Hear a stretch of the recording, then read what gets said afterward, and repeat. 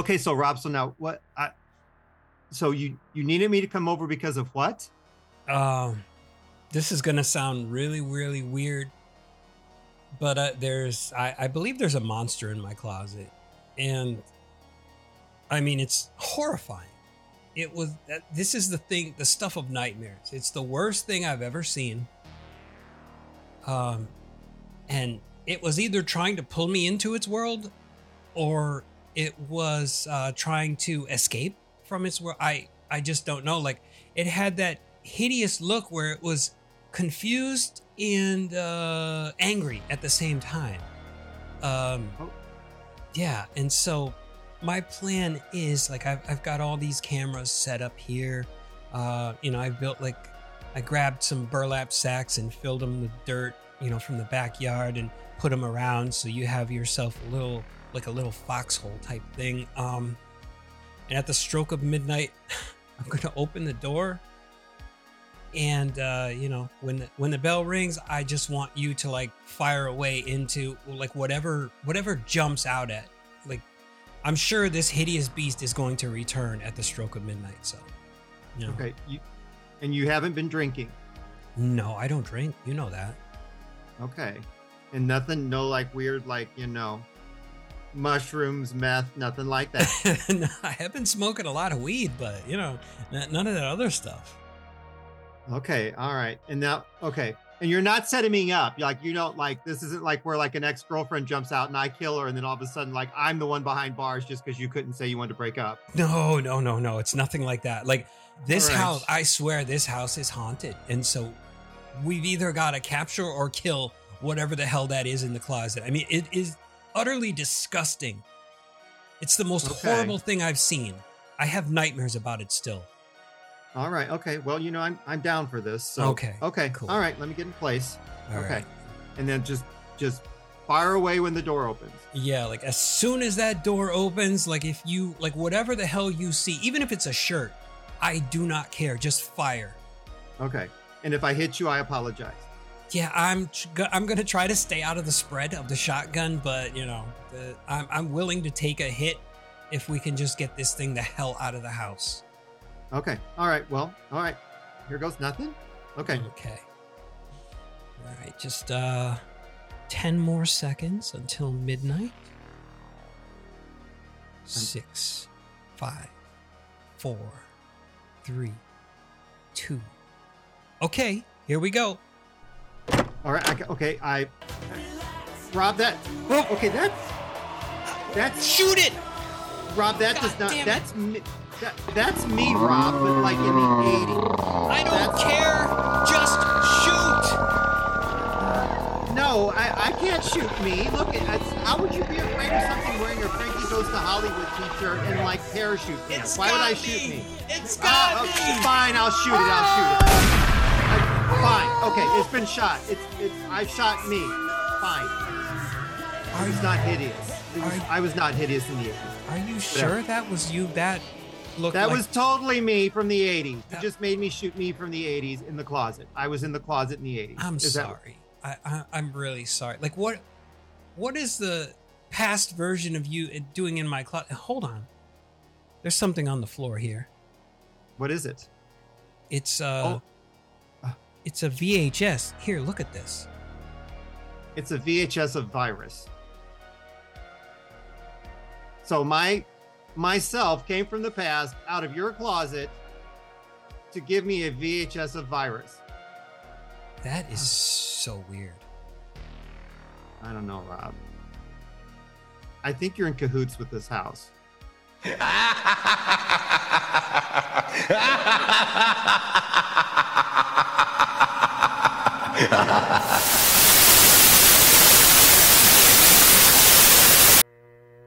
This is a house where no one should live.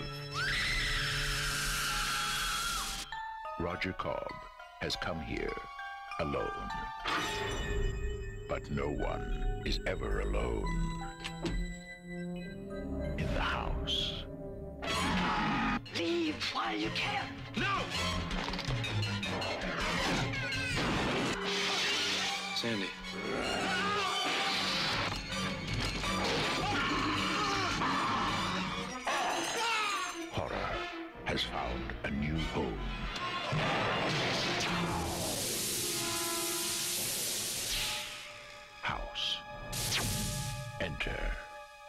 at your own risk. All right, Midnight Mass Creature Cast.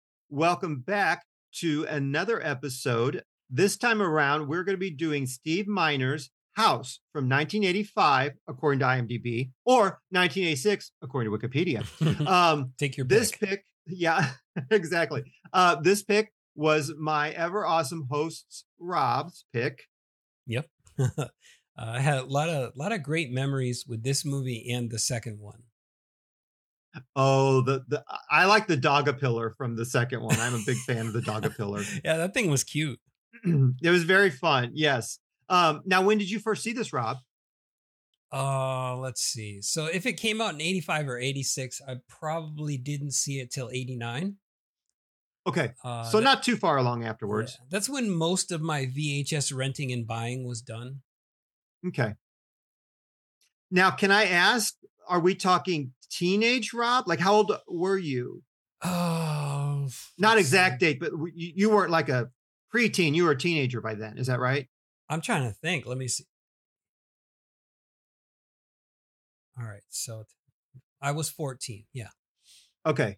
Yeah. Because I'm thinking like 85, I would have been about, because my son was born in 88 and I was 20. So like 17. Wow. Okay. Yeah. I was about 17. I was 10 in 1985. So. Okay. So you were younger. Okay. Yep. Yeah. Sorry. And then so me, and I'm Mark, by the way, I forgot to introduce myself for all those new people. I actually saw this like immediately at the theaters because I was super stoked from the trailers. Now, the trailer. I feel that this is one of those times, and Hollywood is infamous for this, where they pulled like a bait and switch because they sold this as a straight up, I say, horror film. If you are familiar with the trailers. But really what this is, it's way more of like a horror light with comedy and fantasy aspects to it. Yeah, I would agree. Yeah. Yeah. And so I remember, and it had like Sean S. Cunningham was the producer. He brought us like Last House on the Left and Friday the 13th and Deep Star 6. And so I was expecting like a horror movie. And I remember like, I was not a happy camper by the time this was over. I'm like, this is not what I wanted. And like, as far as subgenres, like haunted house films, supernatural stuff, I love that stuff. Like I eat that up. Yeah. And I just remember being like, this is not what I was promised. So I remember leaving the theater like pretty sour on the film. And I didn't revisit it for a long time afterwards because I was just so like, I was like pretty upset that like what I got wasn't what I was promised at all. Right. But so that was like way back, like way back in the 80s. Now, and we'll discuss. So I just wanted to let you know where I'm coming from back then. Now, are you okay? Because it does not have a huge cast. Are you okay if we kind of get into everyone before we move on? I'm absolutely fine with that. Yep. Okay. So our director, like I said earlier, was Steve Miner. Now he's brought me like some of my favorite films. He was behind Friday the 13th, 2 and 3. And like, of course, Sean Cunningham did the first one. He directed the first one. He also did Warlock, which we've covered. And he also directed Lake Placid, which I just talked about, which I love Lake Placid. I love that one. Now, and off air, Rob and I just talked about this. It was written by Fred Decker, and that was way more of a horror film in its original conception. And Mr. Decker was behind like Monster Squad and Night of the Creeps. But then a screenwriter named Ethan Wiley got a hold of the script, and that's where more of the comedy seeds were sown into it. Then Mr. Wiley was also involved in House 2, the second story. Which oddly enough, like I'm way more into that one than this one because I think I knew what I was getting. Oh yeah. You weren't like, you didn't feel like you were tricked. Right. Yeah. I knew what I was getting going in and I don't know. I was way more okay with that. I don't know. But anyway. And so our cast of characters, we have a writer, Roger Cobb, and that's played by William Catt. just really quickly, this movie is contains a lot of thespians that are really well known from television. And apparently they did this on purpose because they could get them a lot cheaper. So almost everyone in here are recognizable faces from TV. William Catt, of course, was on The Greatest American Hero. That ran from 81 to 86. But I know him better from Carrie, which I love Carrie, Brian De Palma's Carrie. And he was also in House 4. He reprises his role from 92. And then he has an ex-wife in the film played by Kay Lenz. The TV movie I know her from, which I love, was The Initiation of Sarah from 1978. In this film, she plays his ex-wife. And then another movie that it's not a TV movie, but everyone needs to find, Strip to Kill. It's from 87. People, you need this in your life. Oh, it's we were talking about that last week. Oh, yes. Yeah. It's not the most politically correct movie, but everyone needs to see Strip to Kill if you're at all a fan of Kay Lenz, which I am. Or Greg Evigan with the beard, because he's in that too. And then he's got a nosy kind of neighbor, Harold, who's also a big fan of his writing.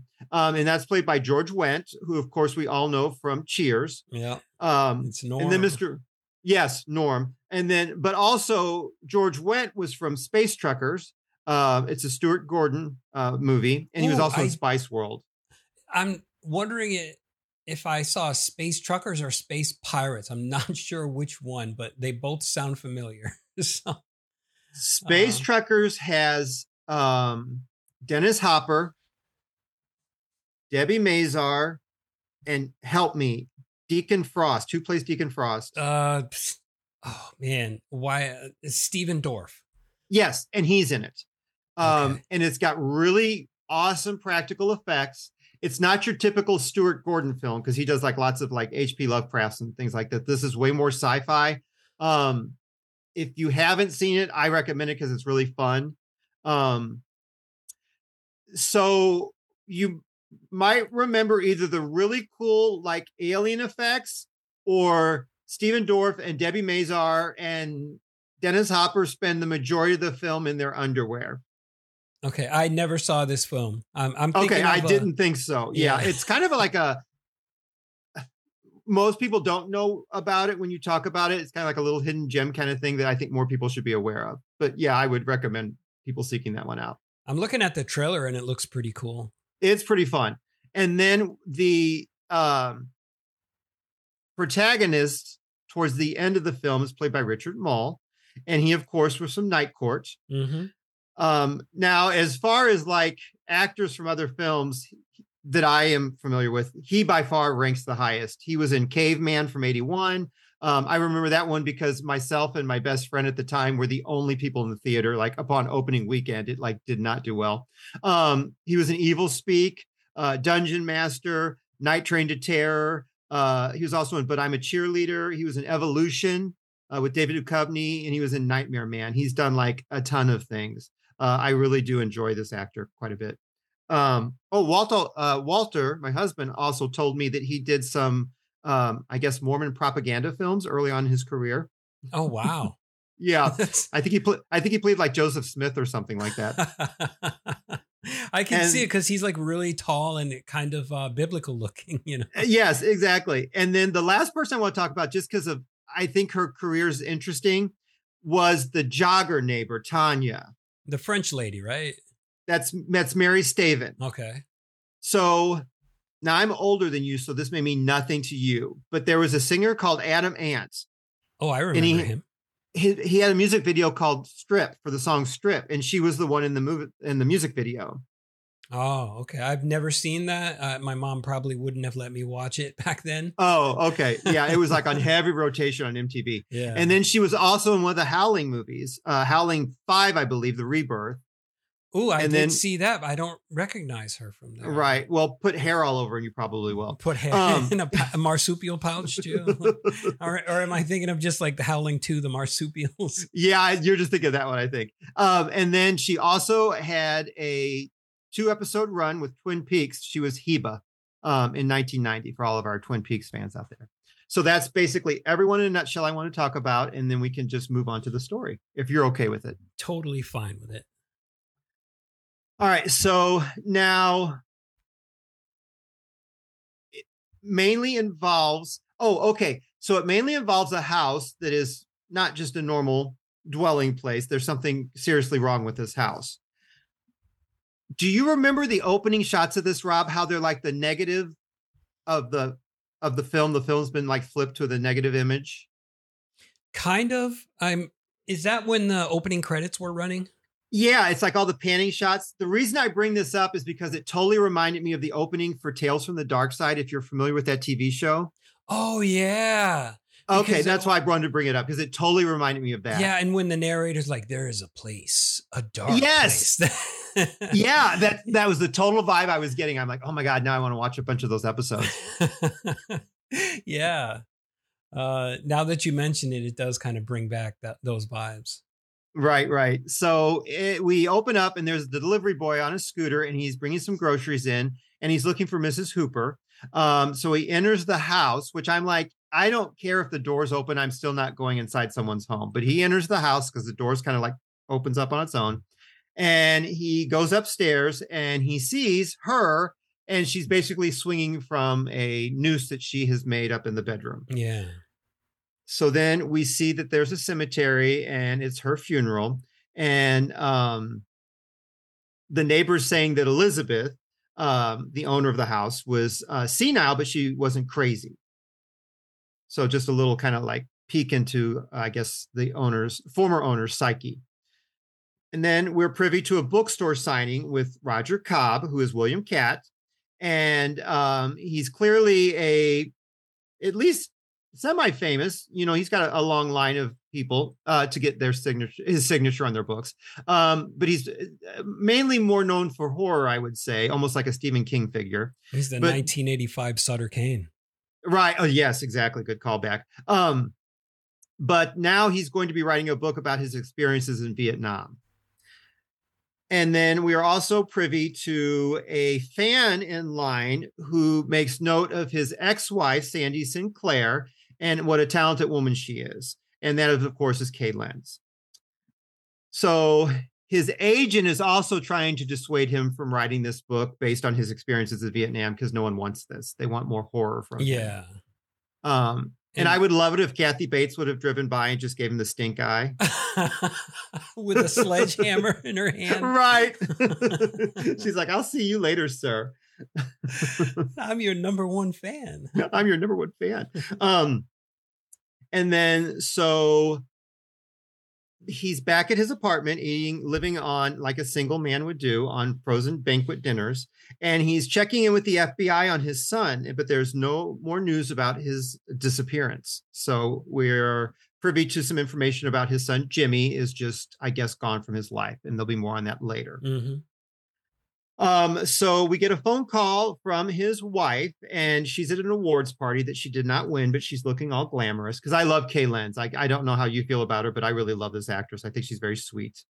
And so clearly they're not on bad terms. They're still on speaking terms, but he's kind of being just like very short with her on the phone and everything. Yeah. I also think he doesn't want her to worry about him, maybe. Because, you know, he lives alone and he's making it sound like he's having friends over, but he's actually all by himself working on a book. Right. Yeah. Yes. So their relationship isn't one of animosity or anything. They get along, which I thought was sweet. Okay. So that night, we see that Roger is having basically a nightmare about being in Vietnam. And then we see his son, Jimmy, on the ground, and he's by a cross, but then a hand reaches out and kind of grabs him. Yeah. And that's that like same hand that we see throughout the film, really. Yes. Yeah. It's like a decomposed kind of pale, rotting looking thing. Yeah. And then we see Roger's packing. It's the next day, and he arrives at his aunt's home. With Mr. Parker, the realtor. And we are given This movie, I think, is very good, especially upon rewatches, about dropping things that you need to know, like peppering it throughout the script. Mm-hmm. Yes. Yeah. So we are given some knowledge that Roger's uncle, who's already deceased, was a fisherman, and that the place is being has been cleaned up for auction. It's going to be sold. And we also learned that Roger was raised by his aunt and uncle there, so he's very familiar with the property. Yeah. And that the pool, they have a really nice pool in back, and that was cleaned up as well for the sale. So now we get a flashback of Roger doing yard work, and we have Jimmy and Sonny's playing with the cars and everything. And then Roger can't find him, and you see this car kind of like squeal away, which would lead you to believe that maybe he had been kidnapped by someone and they're tearing away with the boy in the car. Right. That was my first thought.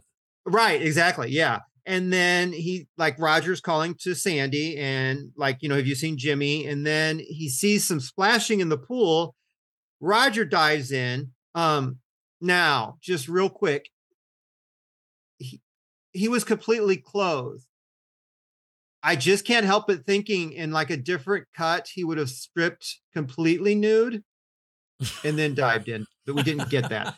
Just saying. The Caligula cut. Yeah. The Caligula cut. But anyway, once down in there, there's no sign of Jimmy whatsoever in that pool. Like the pool is completely empty.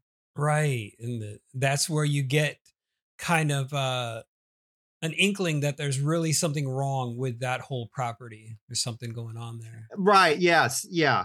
And now this movie does rely a lot on flashbacks. Mm-hmm. Yes. And that's one of them. So now we're actually back in this like little kind of almost like a shed studio kind of thing that the realtor's in with Roger, because now we're back in real time, or the present day. And this is when it's revealed that the aunt herself was a painter. And she also thought the house was haunted in some way. And she painted some real crazy stuff. Very bizarre. Now, this real quick.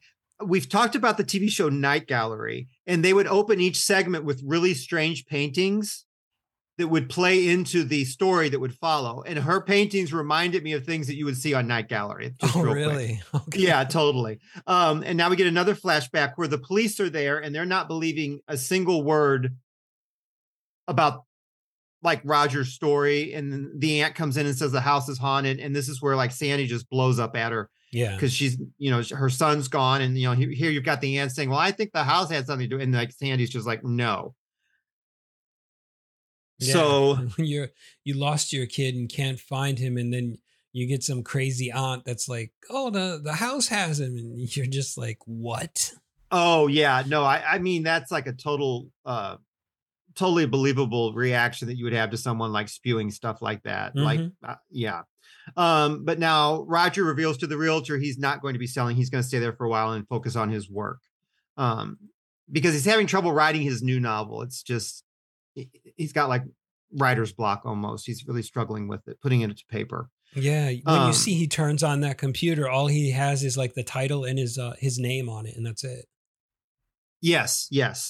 So that night while he's working, of course, with his uncle being a fisherman, there's like a giant swordfish on the wall, and there's like a little, like an open shark's mouth on the wall.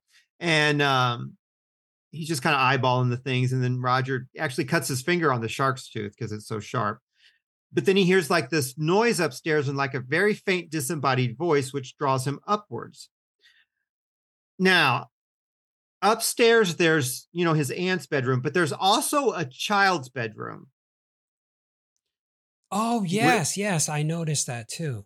With like airplanes and stuff, right? Yeah. And like the teddy bear, I think bed sheets or whatever, or like sport, whatever. The cute little comforter that he actually slept in. Yeah. So now Walt and I had this conversation.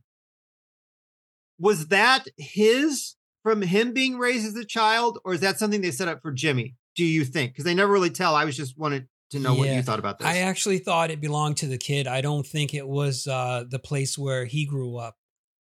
Okay. Yeah, that was probably their sons, because they all live in that house, but like before the son disappeared. I wasn't sure if they lived there or if they were visiting. I wasn't sure on that either. So I'm that's why I'm kind of asking to feel you out on this one. Oh, Okay. yeah. I just assumed that they lived there. Okay. And Gotcha. so that's what All I right. was going by. Okay. So he ventures into the aunt's bedroom where he sees her. And she reveals that, like, it tricked me and they're going to do the same to you. Yeah. Leave while you can. This house knows everything about you. And then she hangs herself and then disappears. Right. He tries to stop her, but as soon as she like puts the noose around and like jumps, or I don't know, it looked like she took a leap. Yeah, and like she was going to jump from the chair. Yeah, and then she just went through the floor and just disappeared. Right. Now, really quickly, do you remember a band called Dead or Alive? You spin me around like a record? That was them? That was them. Okay. So on that same album, which was called Youthquake, they had a song called Something in My House. Okay. And in the 80s, remixes were really big. In the remix, they sampled all sorts of horror movies. And they sampled her line about this house knows everything about you, leave while you can. And I thought that was really cool. Okay. Wow, I'm moving on. That's great. Honestly, like when we were talking about like Frankie Goes to Hollywood and everything, I thought it was them who did that song. Oh, really? Yeah, no, it was Pete Burns and Dead or Alive. I am a huge Dead or Alive fan. Yeah, okay. I love that. Did they do, did Frankie Goes to Hollywood do Relax? They sure did, yes. Okay, yeah. All right. At least I got one for one. Which is from that movie, Body Double, which used the same nightclub that they used in Fright Night. Oh, no crap. Yeah. Okay, now we can move on because we've like taken a huge detour. Yeah. Okay. So after seeing this, Roger runs to the medicine cabinet and then like to find some kind of meds to help him sleep. And then he's in bed and it's lights out. I feel like we spent a lot of time at the medicine cabinet. I don't know how you feel about this, but I feel that there's lots of scenes at that medicine cabinet. Yeah. And well, it tells you right away that medicine cabinet is important because it serves as kind of like a continuous thing that he returns back to. Oh yeah, totally. Yes. So now it's the next morning and we see a female jogger jog by. And then like Roger's kind of watching her. And then from the side, we're introduced to Harold Gordon, his new neighbor, who's played by George Wendt. Yeah. And then they kind of start small talk. And then I love how Harold starts bad mouthing the aunt because he doesn't realize that Roger is her nephew. Oh, yeah. And then he does a total turnaround once it's revealed that Roger is, in fact, her nephew. I thought that was really funny. I like that a lot. And then Harold, he reminds you of that bumbling person who just like screws everything up, you know? Yes, but he's very sweet. He's not like mean spirited or anything. He's just like a big, like a lovable goof kind of thing. Like there's nothing mean spirited about the man. And then he's like a giant fan. He pulls this like book out that's like just shreds of paper because it's been read so many times. And this is where Roger like is like, oh, I need some solitude. He kind of like backs into the house. It's like, I don't want to be your friend right now. Maybe I'll talk to you, some other time. Not right now. Yeah. And like once inside, he's like, Lord help me. I like that. I thought it was funny. So in the evening, he's still back at his computer and he's trying to get what he has in his mind onto the pages. And we get the Vietnam flashback. And this is where we see Big Ben, who's played by Richard Mall. Mm-hmm. And I don't know how you feel about this, but Ben feels like a loose cannon that I would not want to be associated with at all in wartime. Yes. And I was also going to ask you, did it come off that he and Ben were friends, or were they just kind of people who were thrown together? Because I kind of got the thing that like him and Big Ben were like a team almost.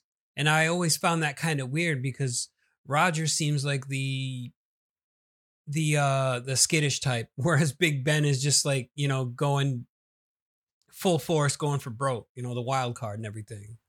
Well, I think given from what is said and everything by their platoon leader, they've been paired up. They didn't know each other from before the war or anything like that. They knew each other from being in the same platoon. Okay. And they've been paired up because Ben's sent ahead, and then the platoon leader is basically like, so if Ben goes, you're kind of like his partner, so you go with him. They've already been partnered up. Oh, gotcha. All right. Yeah. Yeah. I wasn't sure if like they had bonded over that and like just became really close, and like they don't seem like the type of people who would be close, you know? No, I really do think it's just like you're thrown in that situation and you kind of form friendships, or not even friendships. What would you call it? Like well, like I guess a fair weathered friend, or like how you are with certain coworkers or whatever. It's like, you know them, but you're not going to hang out with them on weekends or. Oh, right. Yeah. Yeah. You wouldn't nude wrestle with them.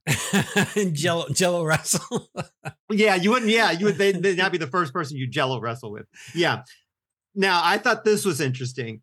So the bird noise that you hear in the background is actually a kookaburra, which is only found in Australia. So there would never be a kookaburra in Vietnam.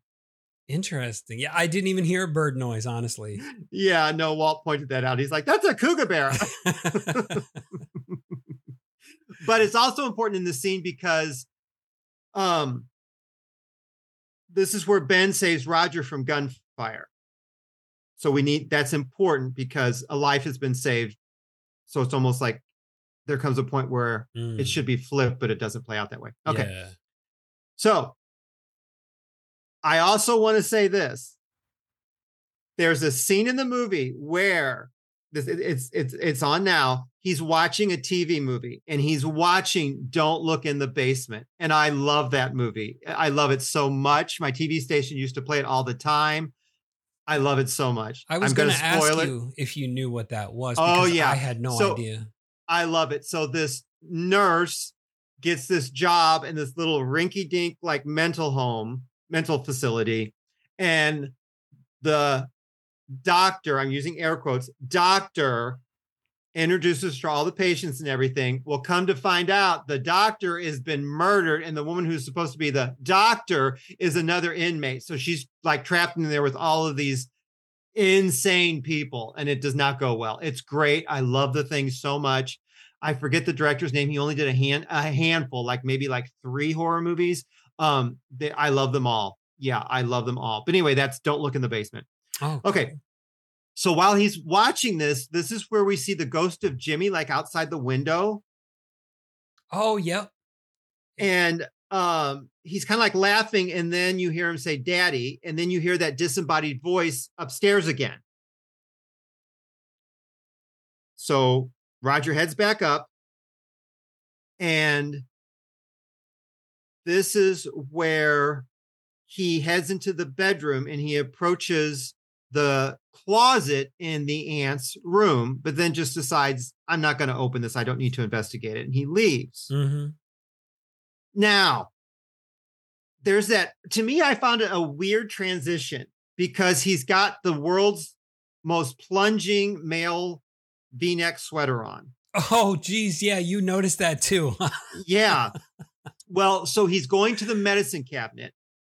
He reaches it with the sweater, but then closes it with a bathrobe on. So I'm like, wow, that's kind of jarring. Anyway, so he's like, I must be going crazy. And he heads back to the closet. Okay. And this is when the clock struck midnight. Well, at first it's empty. And then it chimes midnight, and he opens it again. And like you said, it chimes midnight. And then we get the big reveal. Yeah. Now, okay, I want to ask you, because when I watched it again last night, seeing that again, it reminded me of something that would have been from The Thing. You know, with all those multiple heads or faces attached to it. And then it just reminded me of, you know, something that looked like it belonged in The Thing. And so, like, what did you think when you saw that?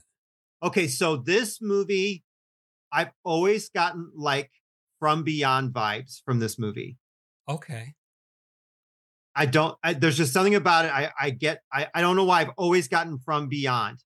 I see where you're coming from. I don't like, I'm not saying you're wrong. I don't negate it. But for me, just like you made that connection with The Thing, I've always made connections with From Beyond. The creatures, I don't know why. I just always From Beyond in this one are like linked in my head. I don't know why. Huh. But yeah, so there's like a giant creature in the closet that comes out and attacks him and kind of like shreds his I guess bath towel. Was he wearing a bath towel at the time or sweater? Something. He shreds whatever he's wearing. Yeah, like ripped it. I don't know what the heck he was wearing, honestly. Right. And so the next morning, there's a delivery truck unloading a ton of camera equipment. Yeah, and this is like the not a skit, but the montage or the vignette or whatever the heck it was, where it's like he's setting up that equipment. He's wearing like an army helmet and he's practicing all the moves he's going to be doing. And I just thought that was completely ridiculous. Yeah, it's this to me. It does verge into like silliness quite a lot. Yeah. And then he's also, as he's doing this, Harold kind of sees like all this stuff going on because he's almost like Agnes Crabtree from Bewitched, always spying on him. So he's got everything, like you said, all set up and ready to go and everything. Mm-hmm. And he's tied his little rope to the door and everything. So when he yanks it open, he'll be able to like, turn on the light and shoot the thing and everything. And he's just all ready to go. Yeah. So he's prepared. But then all of a sudden, again, I don't know who enters people's homes uninvited, but Harold shows up with a snack. Yeah. Like what place does he live in that you don't knock on doors, you just kind of open them? I don't know. I don't even care if you do live in that place. I'm not going to be the person doing that. Right. I wouldn't do that either. Unless it was Tom Selleck's home and there might be a chance he would be just getting out of the shower. But other than that, I'm not that kind of person. Or Ryan Reynolds, huh? Or Ryan Reynolds. Yeah. I almost think Ryan Reynolds would bang on the glass to make sure that you knew he was getting out of the shower so you could come in. I just saying. So anyway, so the two are in the dining room and basically we're getting the tail end of Roger explaining to Harold everything that's been going on. And Harold's more of the mindset that, hey, you've come out of Vietnam, you've gone through a really bad divorce, or, you've gone through divorce, you've lost your child, he's disappeared. I think this is more about that stuff. I'm not really sure I believe in the whole ghost thing, but he's, kind of giving him the benefit of the doubt, but Harold's not really buying into any of this. So on his way out, because to Harold, these are kind of like warning signs, he kind of like just kind of swipes a telephone book belonging to Roger. Yeah, because he figures that, hey, I'm just going to call this guy's wife and let her know what's going on. Or ex-wife, sorry. Yeah, ex-wife. Which that's an easy slip because they do get along so well. Yeah. On your part. Yeah. So he's called Sandy and he kind of fills her in on what's going on. And he's concerned he's having like flashbacks because he's talking about seeing ghosts and everything. And he wants Sandy to come like check in on him, but she can't.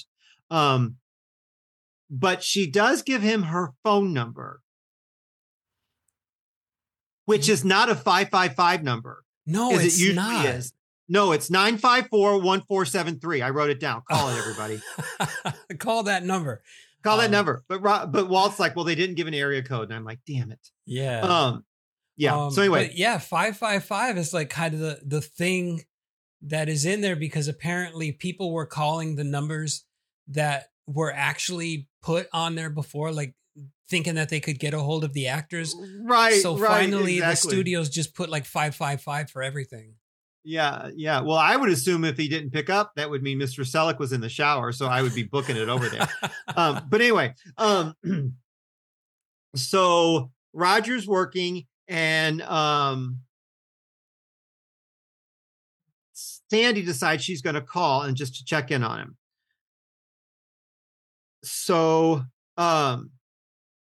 while he's typing, we're back to the Vietnam flashback, and Ben is supposed to be walking point, and Cobb is his partner following him along, and like Ben is like goading him on, making chicken noises.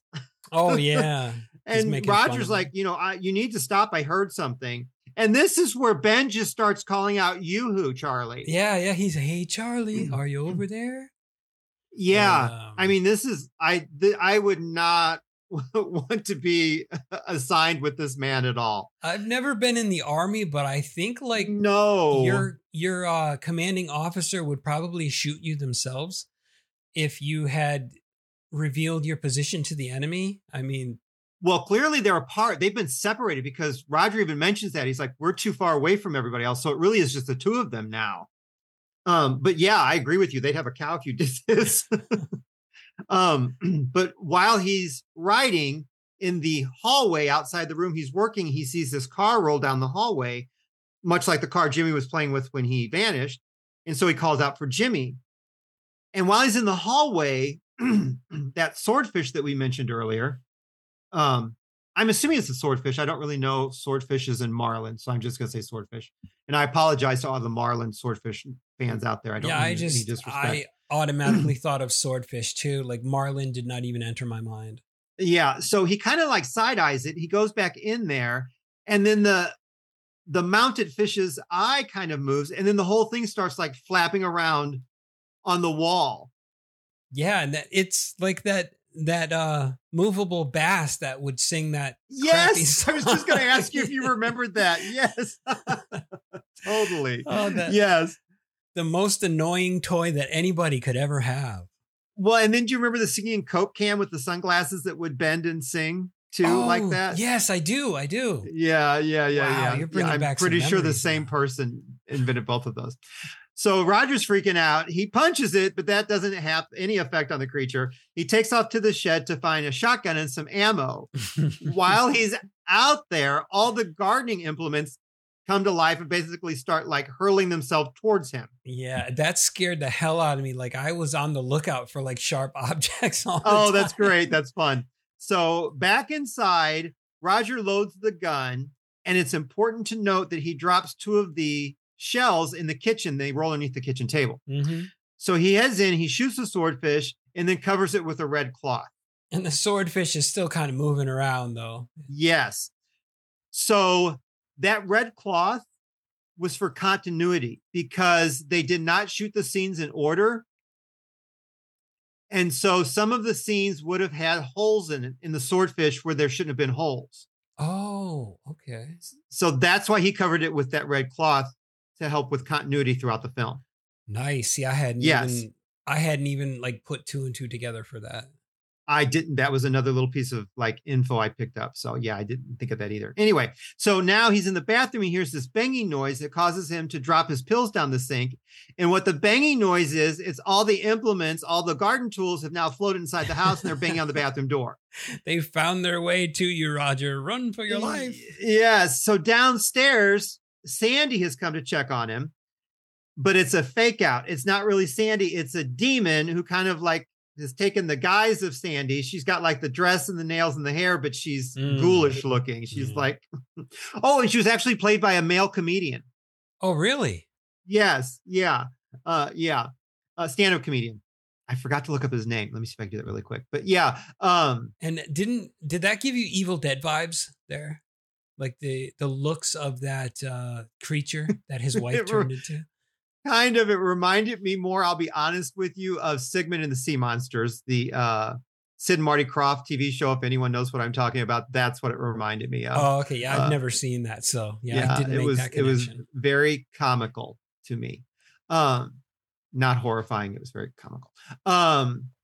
So it was played by Peter, Pitofsky, Pitofsky. I'm mutilating that and I apologize. But he's the comedian that played that character. Anyway, yeah, so now he's dealing with that, and he freaks out as anyone would do and shoots her with the shotgun. So she's dead, except now it's the form of Sandy, his ex-wife, on the front porch. Yeah, and I keep wanting to call the neighbor Norm, but it is not Norm. It's Norm. It's Norm, more or less. Yeah, he's playing Norm as Harold. Yeah. So the bushes and the porch posts are blocking his view, so he can't see. Yeah. All he sees is Roger on the porch with a shotgun.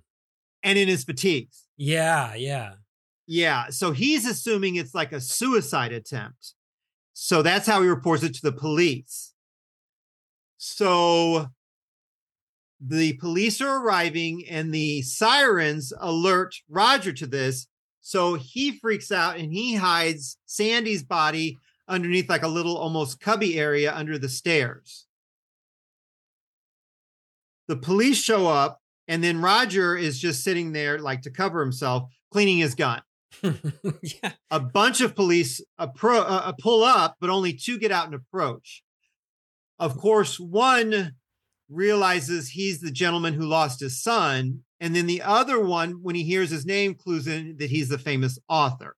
Yeah. And that's that cop who asked to use the bathroom is Stephen Williams. And he is of Fear the Walking Dead fame as he was in Jason Goes to Hell too. I remember that. Oh, there you go. Okay. Awesome.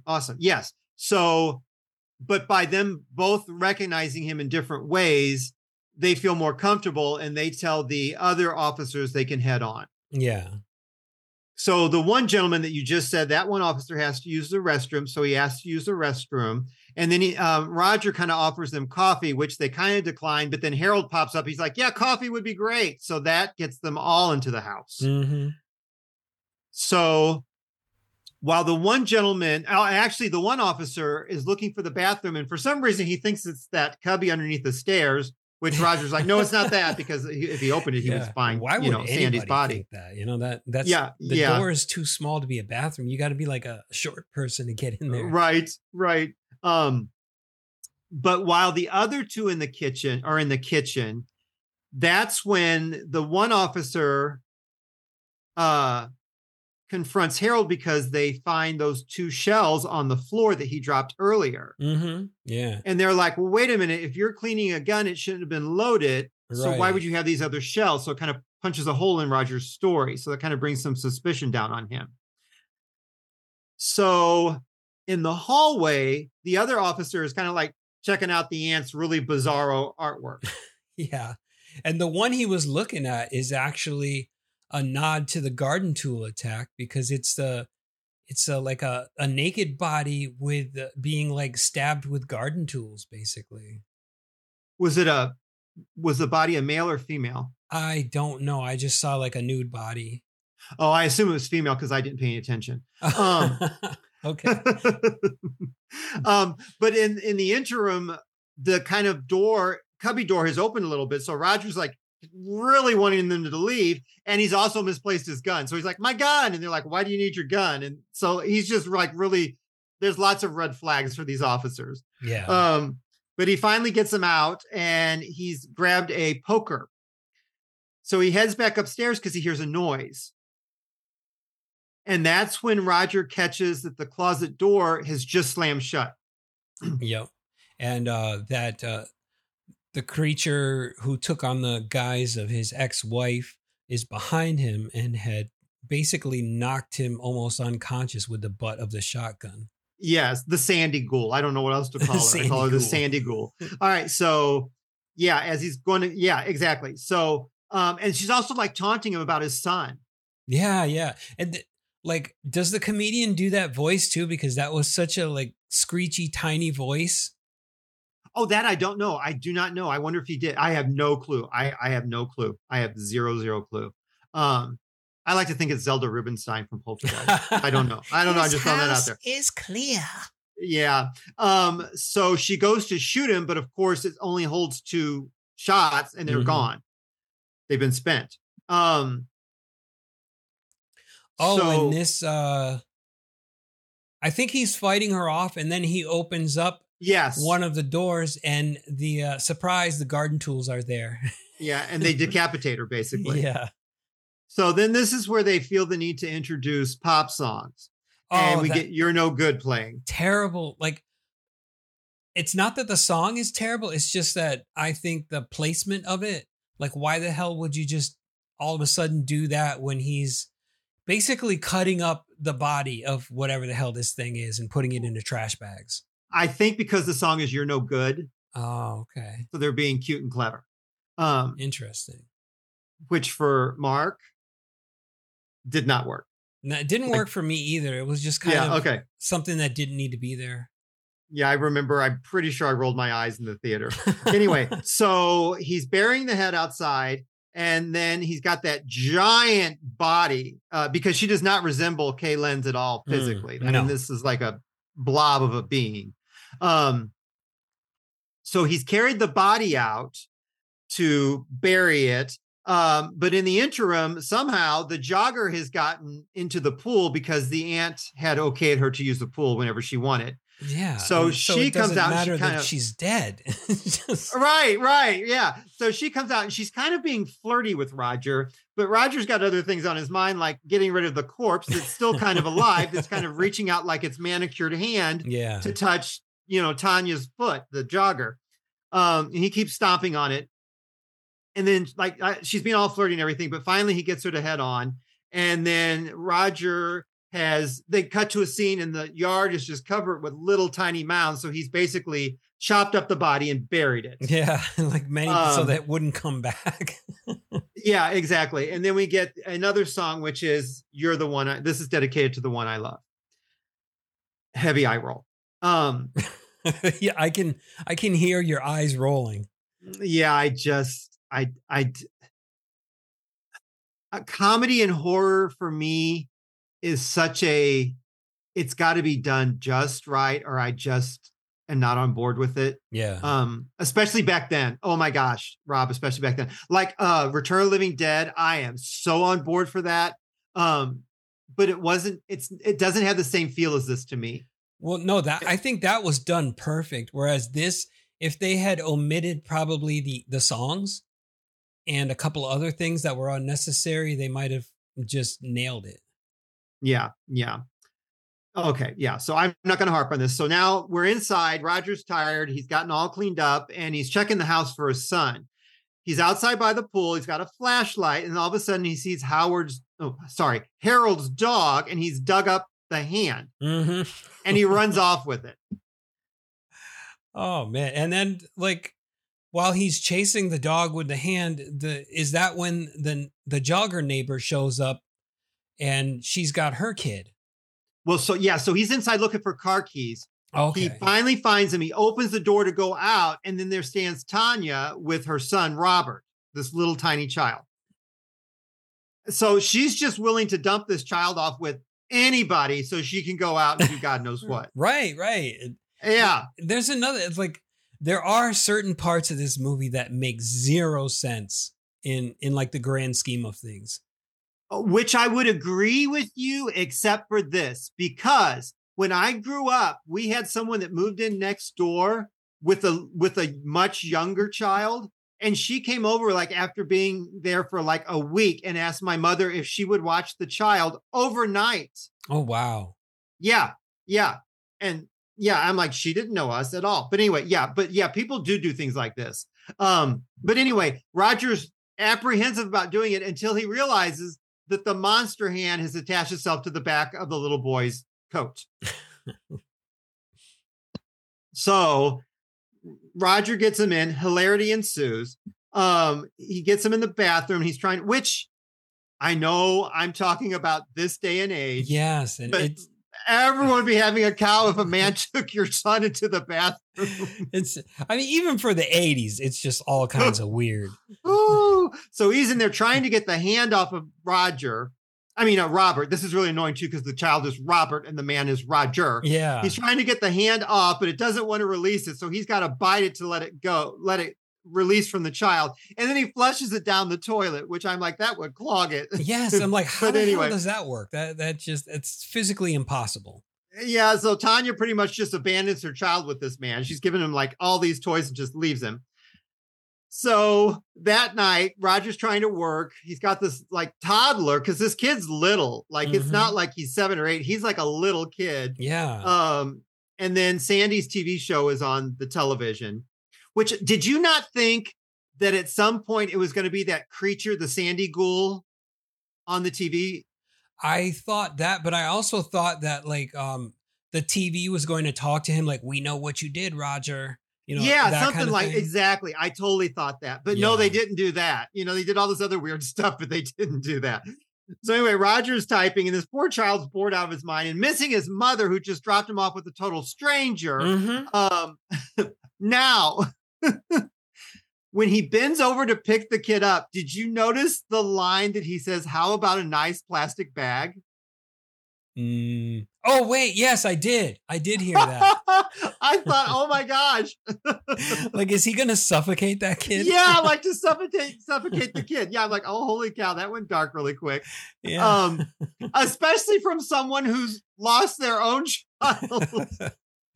He's like, I don't want a surrogate child. I want my own child. Right. Anyway, okay, so now they're watching the show and he's kind of covered him up because he's got tired eyes and he lets him fall asleep and he goes back to writing.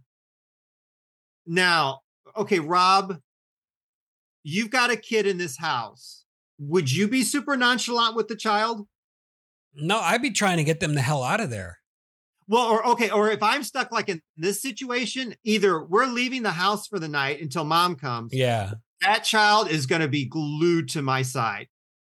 Like Pretty book much. or not, like I'm going to have my eyes on that kid 24/7 until mom comes back. Yeah, because I don't want to, I don't necessarily want the child there, but I definitely don't want the child missing when the mom comes back. So Right, because if nothing else, then you are going to be the person with two children missing around you, and you're going to look super suspicious. Yeah, they're going to start to think that like you're a Freddy Krueger or something. Well, and yeah, wearing that low-cut V-neck sweater, you are going to be number one prime suspect. So anyway, so he's working on the book, and we get more of Ben and Roger time and everything. Yeah. And Ben's getting like super reckless, and he gets shot multiple times by the enemy. Yeah, because like he was doing that. Well, no, this was after he was calling out, "Here, Charlie, Charlie." So, yeah. So he's been shot multiple times, and then Roger from writing is very fatigued, and this is when he realizes that Robert, the boy, is gone. He hears something upstairs, and this is where he sees that gremlin creature looking thing has the boy, and he's pulling him up the chimney. Yeah. And then, go ahead. What the hell were those like life-size dolls? They look like offspring of Sandy Ghoul to me because they had like kind of the same facial features. Oh, like the big faces and yeah. Okay, but there was a boy and a girl of them. Like there was, and they looked like kids though, like but big. It was so weird. It was so odd. Yeah, that was really strange. And I didn't think he was going to be able to get them.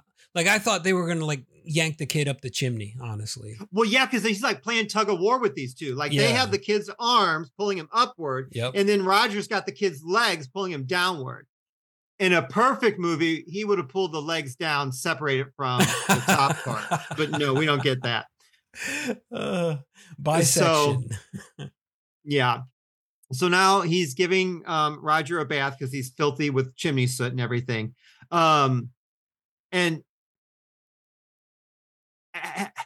having witnessed all this, the kid seems really calm.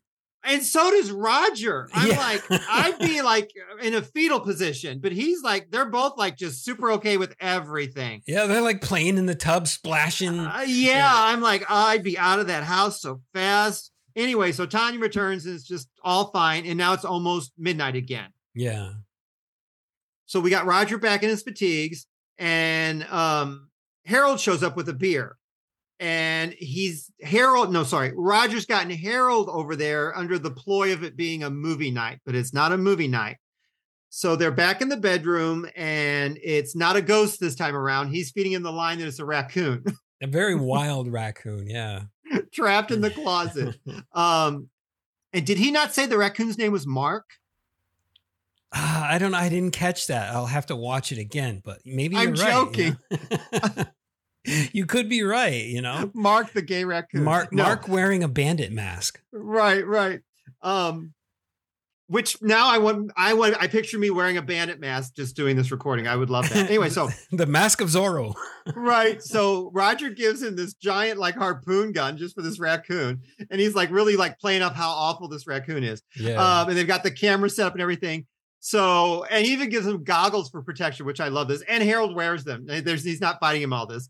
So he's going to open the door at midnight, and he's hidden behind a mattress for protection. Well, he doesn't want to get scratched again. No. So the clock chimes, and then the door opens, and it reveals that creature. And like he's first frozen, like Harold's just like, what the heck? He does shoot it, but it's like a harpoon gun, so you can't just keep firing it. Yeah, he's like, shoot it again. He's like, yeah, how do I reload this thing? It's only got one harpoon. Well, now the creature's like dragging Roger into the closet, which the reveal is on the other side of the closet. It's not Narnia, it's Nam. Yeah, it's like a alternate dimension 10 years earlier, I guess, because if this movie takes place in 85, I'm assuming that must have been like 75. So, yeah. And so the string is like run out. So like Harold's got no way to to reel him back into like, the bedroom. And so Roger is now loose in the jungle. He's calling out for Jimmy, his son. Then he spies Ben and he's injured. And he's trying to get him to be quiet because he's like, the enemy can hear us. Yeah. Now, was that a flashback or was that like, I didn't understand that part because it's like Roger from this day and age, but then Ben from like the 70s when they were in Nam. I think it's like a flashback that's reoccurring now. Okay. And then Ben's like, finish me off. And then so Roger undoes his belt and starts to pull his pants down. And then he says, kill me. And I'm like, oh, that's what he meant.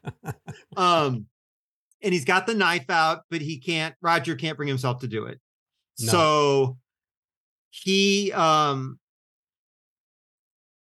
they're surrounded and Ben is drug away. And then Roger retreats because otherwise he would be killed as well. Yeah. He's being fired upon and he runs through the doorway of the closet as the opposing forces are closing in on him. And he finds on the other side that it's now morning and like Harold's just drunk. Well, and where did he get that bottle of whiskey? I thought he brought over cans of beer. I don't know. He needed help to make it through the night. So he assists him and he like lays him down and covers him up and he's kind of out for a bit. So in the evening, we have Roger sleeping in the bed and he's just had enough and he's crying. He's having a breakdown. So he's checking out the shed and the ant's pain reveals, because it's been covered up by a cloth, he pulls back the cloth and it reveals that Jimmy, his son, is trapped in a mirror. Oh, this causes like a light bulb to go off in Roger's head and he runs back up to the bathroom and then he decides, hey, wait a minute. The medicine cabinet mirror may hold a key to all this mystery. It's medicine cabinet time once again. So he shatters the vanity mirror and there's like a dark portal on the other side. So this tentacle reaches out. And again, this is where I get more, this just all feels very from beyond. I think it's like there's something existing in another plane. Yeah, like that part, especially with the hands grabbing at him and the tentacle and everything. Yeah. And it's trying to pull him through. Yep. And he's fighting with it. And then all of a sudden more tentacles, more like weird, creepy hands are trying to pull him through. And there's a switchblade on the lid of the toilet. And he grabs that and he manages to free himself. Then I think it's a really cool scene because it's on the other side of the bathroom. So there's like, he's backlit. So it's just a shadow of Roger and then complete darkness on the other side. And you get like the dripping sound. I don't know. I think it's very cool and very creepy. I will give the movie kudos for this. Yeah, there's that. And then there's like almost like a wind chime kind of sound. Yeah. Yeah. Or it's like a trippy, like sci-fi. It's just all sorts of weird noises. They're very disconcerting. It's very strange. Yeah. I love it. So he's basically armed himself with the shotgun, a flashlight, and he's lowering himself down via like a not very sturdy looking rope, in my opinion. No, it's more like a clothesline. It's not like real super strong looking. That's definitely not like an army issue rope. No. It's more like that tool shed. It came out of there. Yeah. Clothesline. Yeah. And you hear something flapping around him, which I don't like that at all. At all. And then we're revealed it's like the bat demons from Blade. Yeah, it's got like a skull head, but arms with bat wings. Yeah. And of course, it grabs the gun immediately from him and then shoots the rope, causing him to plunge down into water, which I really hate. Yep. Oh, it's water time. Yeah. So in the water, he hears these, no, see, I guess senses these like bubbles coming up. And so he plunges downward in search of Jimmy, because this harkens back to the pool earlier in the film where he thought he saw his son when he disappeared. Mm. So he arises out of the water back in Vietnam in the forest, and he spies Jimmy in a bamboo cage. And this is where Jimmy says that he's coming back. And there's a shadowy figure, but of course it's Ben. And he's opening fire on Roger, but Roger manages to flee his son, and the pair take off, and they flee back into the water. They arise out of the pool in the backyard. Yeah, which I thought is really cool, because the pool is where his son first went missing, apparently. It's like a portal. Yeah. Yeah. Now, I think I answered my own question. Okay, anyway, why did the jogger never disappear? But I answered my own question. Because she has nothing to do with Roger. And she doesn't live in that house, so the house probably doesn't know her. Well, the whole reason that Jimmy disappeared was because of Ben. Oh, okay. But this brings up another question that I have. Okay, go ahead. All right. Knowing that it's the house that's manifesting these things and like taking Roger's memories, his regrets and all that. Now, did the house manifest Big Ben and Roger feeling guilty about not killing his teammate or whatever the hell it was? Mm-hmm. And so Roger feeling he deserves to be punished. Therefore, the house is like, okay, I'm going to manifest this creature. We're going to take your son. And it's going to be this whole like revenge thing. That's like the conclusion that I came to. I wonder, because the aunt already thought the house was haunted to begin with. Mm-hmm. And if she got those vibes, I would think it had something to do with actions prior to the whole Vietnam incident. Yeah, like I'm thinking when even when Roger was still a kid and like the aunt is seeing like the house being haunted, like, that kind of stuff. Right. That's what I think. I think the house is just a conduit for different things. And for Roger, the conduit was Ben, basically. Okay. That's how I'm taking this. Yeah, that's what I thought too. Like the more I looked into it, I was like, wait a minute. This doesn't make sense unless this and this happened. And, it's just, that's the conclusion that I came to on it. Yeah. Yeah. Yeah. Now, this is where I get a little murky on things. So they come out of the pool and they run through the house, and they're going to go out the front door, and they're stopped by Zombie Ben. Yeah, big old Ben is there at the door. So if the jogger has access to the pool and they were leaving, wait a minute. I wonder if he had to go inside to get car keys, but I'm like, otherwise, why didn't you just leave out the gate if you were just going to leave? Why would you go through the house? Oh yeah. Cause they were wet. Weren't they dry when they ran, like when they came out of the house to leave? Oh, were they? Okay. They changed clothes or something. Okay. That's fine. Yeah. Okay. That's fine. Oh, anyway. So this is when it's revealed that the son, Jimmy, was taken by Ben as payback because Roger did not kill Ben when he was asked to. Yeah. He just let Ben die at the hands of the enemy. And this is where Roger tells his son to flee for help. And Ben goes around and gets into the house through a broken window because Roger basically shuts and bolts the door on him. So there's lots of like running through the house. Roger ends up upstairs. He's in the boys' bedroom at first. Then he heads to the medicine cabinet. And he decides he's going to climb out through the bathroom window and scurries up to the roof. Yeah. And go ahead. I didn't get the reasoning behind all of that. Because was Ben in the house at this time? Yeah, Ben was in the house. Oh, okay. I was wondering why he climbed through the window and is like going on the roof and all this other stuff. Yeah, because Ben was basically in hot pursuit. So he got through the bathroom window to the roof and then through the window to the attic and then back through the attic into the rest of the house. So once he's there, that's where he runs into Ben again. And there's that tussle.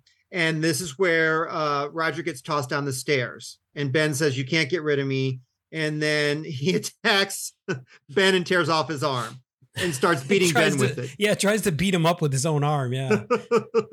But then Ben gets a hold of it and just puts it right back on.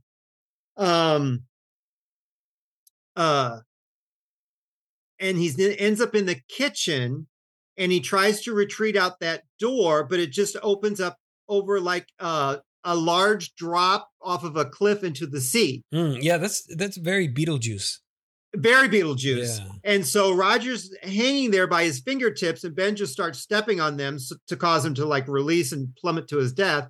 But Roger takes off his belt and uses it like as a device to cause Ben he like catches Ben off balance and causes him to plummet to his death instead. Yeah. And in the cut I saw, it's like he took off his belt and he like undid his penis and like just like did a lasso type thing, you know? Now that was totally my joke. I can't believe that you went there. But once back into the kitchen, he's reunited with Jimmy. And then you got Roger searching the medicine cabinet. And once again, Ben's there and he's got Jimmy. Mm-hmm. He's kind of like holding up by the scruff of the neck. And he's like, kill yourself or I kill him. Yeah.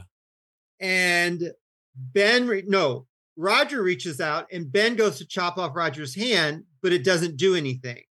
Well, at first I thought the hand did get chopped off and like hit the floor or something. But then like he looks on the floor and notices that there's no hand and no blood. Right. Yeah. Because it had no effect on him. Yeah. Because if Roger doesn't fear him and like doesn't basically hold belief in him, he is powerless over him. Oh, is that how it goes? Yeah. Okay. See, I just thought it was like the house can only scare you, but it can't hurt you. Like actually harm you or like something? Physically harm you. Yeah. That's what I was thinking. There you go. Yeah. There you go. Same thing. Yeah. Okay. Basically it doesn't have power over like to, you know what I mean? It can't. Yeah. Yeah. So he undoes a grenade from Big Ben's belt and shoves it into his rib cage, which is totally exposed because he's like a zombie. Mm-hmm. And sticks it inside of him and it causes an explosion. Outside, Sandy and Harold see the fire erupt in the upstairs level of the house. Yeah. They hear the explosion. For all intents and purposes, they think that was probably Roger and his demise. But then they see the father and son walk out the front door. And Jimmy runs to faints. Mom. No, I'm kidding. Yeah, right. Sandy runs to Mom. And then we get a shot of Roger smiling and it ends just like a TV show. Yeah. Which is, I mean, it's fine, but it's also a little bit strange because it's like, it's not your typical horror movie or even horror comedy movie. Especially with an ending like that. It felt like a TV show. Like it felt like the ending of a TV show to me. Yeah, like it really did. Like Walt said, I really expected him to jump up in the air first and like do it like, yay. And then stop on that. Freeze frame. Right. Yeah. It's like, that would not have shocked me with this one. Yeah. Yeah. So having survived our time at the house, what do you think of the movie, Rob? I still enjoy it, but there are some discrepancies that like I didn't pick up on as a kid that, you know, those things that I do question at this point in my life. Mm-hmm. So I would have given it like 5 stars when I was younger, but I would have Wait, to 5 out of how many though? 5 out of 5? Yeah, 5 out of 5. Okay, 5 out of 5. Okay. So I think I would remove like a half a star or maybe a whole star. Okay. And would you recommend it to fans of Midnight Mass Creature Cast? I would, but I would say go into it not expecting to see your traditional type of horror movie or even a traditional horror comedy film. Exactly. It's a little bit different. Yeah, exactly. Exactly. Yes. I would totally recommend it with the caveat of, just like you said, you're not going into a horror movie.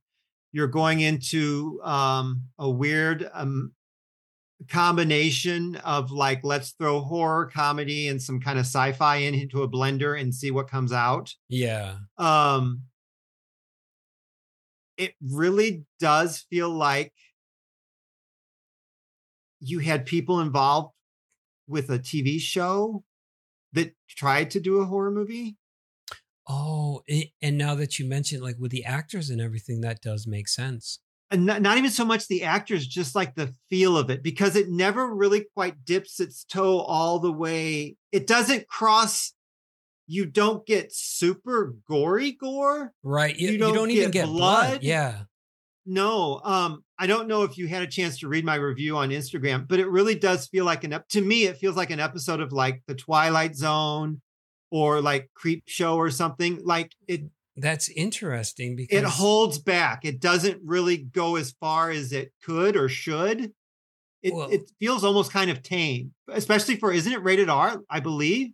Yeah, it's rated R. It's rated R. Oh, it is. Yeah. Oh, yeah. wow. Okay. It's very tame for a rated R. I feel. You know what's weird though? What you said is like the Twilight Zone and everything. The script was originally inspired by Twilight Zone from 1983, the movie. I could totally see that. I can totally see that now that you say that. Yes, I could totally see that. It just feels like an uber long episode fleshed out. Yeah. Yeah. But it just feels like I'm like either tone it down and give us PG-13 or step it up and give us an R. Don't tiptoe around things. And like I said, I was totally sold by the trailer, because we're talking back in the 80s. You didn't have the internet. You didn't have a lot of exposure beforehand where you could like get a feel of a movie before you set your butt down in that seat. Right. And it was really, if you watched the trailer, it was sold as a horror movie. Like you really did not get like the comedy bent about this at all. So, I was expecting horror. If you go into this expecting a horror ghost house thing, you're going to be disappointed. That's not what you're going to get. So if you enter into this expecting, it's a goofy, kind of silly, slightly horrific haunted house thing. And haunted house, I'm even using that lightly. Yeah, you're using that very liberally because I don't even, not necessarily would call it a haunted house, but going along with what you said about like the creatures from beyond, it was very much like that, where things existing in an alternate dimension were, coming through. Right. But it's fun. It is totally fun. I'm not poo-pooing it at all. Yeah. And I could totally see where it has its followers. And my goodness, it made like 3 other sequels off of it. I just would be worried about really hyping this up and have someone go through what I thought where they were going to get a horror movie and they're like, this is not a horror movie. I don't want to do that to somebody. Yeah. Or even somebody thinking that they would get something like Evil Dead or Dead Alive. And it's not even that. Yeah, no, you're right. That. Yeah. But it does have creatures, and it's got like its moments. There are a couple of like scary bits to it. I would almost say for the right audience member, it would be a good gateway horror into an R-rated movie, because it's not super gory. No, I don't think it's super violent, and there's no, like, if you're worried about the sex or nudity aspect, you've got none of that. I almost wonder if it's The Kids in Peril made it an R. I really don't know why it's an R-rated film. Yeah, because I don't recall any swearing in this movie. I'm telling you, it really does feel like a TV, like it was made for cable or something, and not even like cable because you could slip in like nudity and sex. Yeah. Like it just feels like a cable movie. I don't know.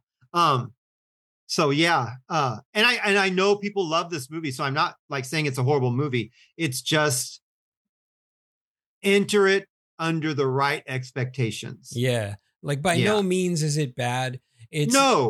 It's a good movie. It does have its flaws, which all movies do. Like some are glaringly obvious and others are more subtle. But it's just like if you're going with the expectation of seeing something scary, then you're not going to get what you expect. Yeah, not at all. Not at all.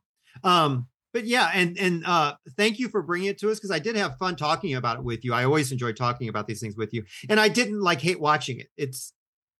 I've made my peace with it. And like I said, the second one, I really do enjoy because I knew what I was getting. Yeah. And I've seen all the other three in the franchise. I've seen all of them. And see, I didn't even know there were like other movies. I just thought House and House 2, and that was it. Yeah, the third one is the one with oh my gosh, Lance Hendrickson, and they tried to do way more of like almost a slasher-esque thing. And then the fourth one, like I said, William returns very briefly. And it's okay. I'd still say out of the four, I think I enjoyed the second one probably the most. The second one was a whole lot of fun. Yeah, it's just fun because I knew what I was getting. I really do think that's what it was. And I will be honest with you, and this is just me. I don't really gravitate towards these types of films anyway. Yeah, I know you're more of the serious kind of type. Yeah, and so really I'm not even the prime audience for this, if that makes sense. Yeah. Not that's good or bad, it's just what I'm drawn towards. Yeah. So thank you for sticking out with us. Now, next week, we're going to be doing so if you want to join us for that. You want to No. Next week, we'll be doing the Jamie Lee Curtis vehicle, Virus. I don't know what to say about that, but that's from 1999. There's no Tom Atkins, but there is Donald Sutherland. And a lesser Baldwin. It's not Alec. Yeah. So we've come full circle. Like it will be our 1 year together on the show. Yes, exactly. That's why we're doing this. The big anniversary. It will be 1 year that we have been doing this. That's pretty cool. And I guess it started off as a joke where like if when we first began, I had brought up Virus and you were like, that will break our friendship. I will leave the show. and I forgot to say that will be in fact our farewell episode. That will be our final episode. That will be the one that breaks me. That will be the one that sends Mark off the deep end. Right. I just pull off my Jamie Lee Curtis wig and leave. So that's coming up next. If you ever want to reach out to us, I am ever lurking on Instagram at Midnight Mass Creature Cast. And Rob? Oh, yes. And you can hit us up through email at mmccpod@gmail.com. Send your recommendations, what you think of the show, or even just leave a review like on Apple or something if you want to. A nice review. Yeah, not a good review. Like if you like the show, even if you didn't like the show, let me say, just be civil about it. And, you know, if you hate us, email us first so we can work it out. We'll send you cookies. Something. Yes. Cookies. Most definitely. Yes. So as always, whether you're a longtime listener or this is your first go round and you survived, we thank you for joining us because the more, the scarier. That's right. And until we see, let me start over with that. Until we meet again next time, we hope that you stay spooky. Well, that was awesome, Rob. Thank you. Yeah.